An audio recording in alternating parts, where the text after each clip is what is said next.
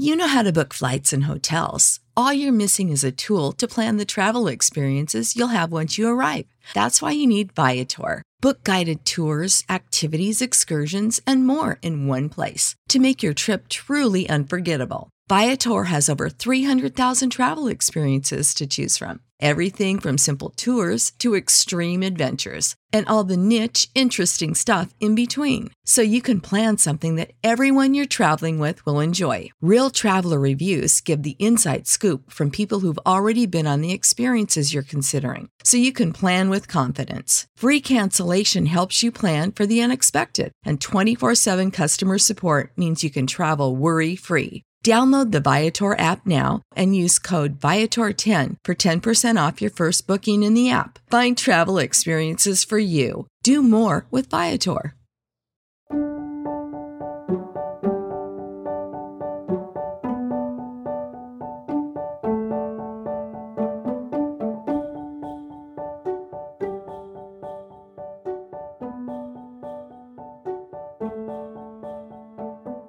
Hello everyone, welcome to Revived Devos.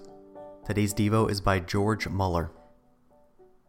As with reference to the growth in the grace of the Spirit, it is most important that we seek to maintain an upright heart and a good conscience, and not knowingly and habitually indulge in those things which are contrary to the mind of God.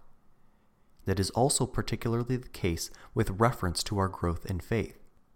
How can I possibly continue to act faith upon God concerning anything if I am habitually grieving him, and seek to detract from the glory and honor of him in whom I profess to trust, upon whom I profess to depend? All my confidence towards God, all my leaning upon him in the hour of trial will be gone if I have a guilty conscience, and do not seek to put away this guilty conscience. And if in any particular instance I cannot trust in God because of the guilty conscience, then my faith is weakened by that instance of distrust. For faith, with every fresh trial of it, either increases by trusting God and so getting help, or it decreases by not trusting him. And then there is less and less power of looking simply and directly to him, and a habit of self-dependence is created or encouraged.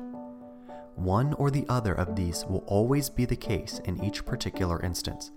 Either we will trust in God, and in that case, we will neither trust in ourselves, nor in our fellow man, nor in circumstances, nor in anything else. Or we do trust in one or more of these things, and in that case, do not trust in God.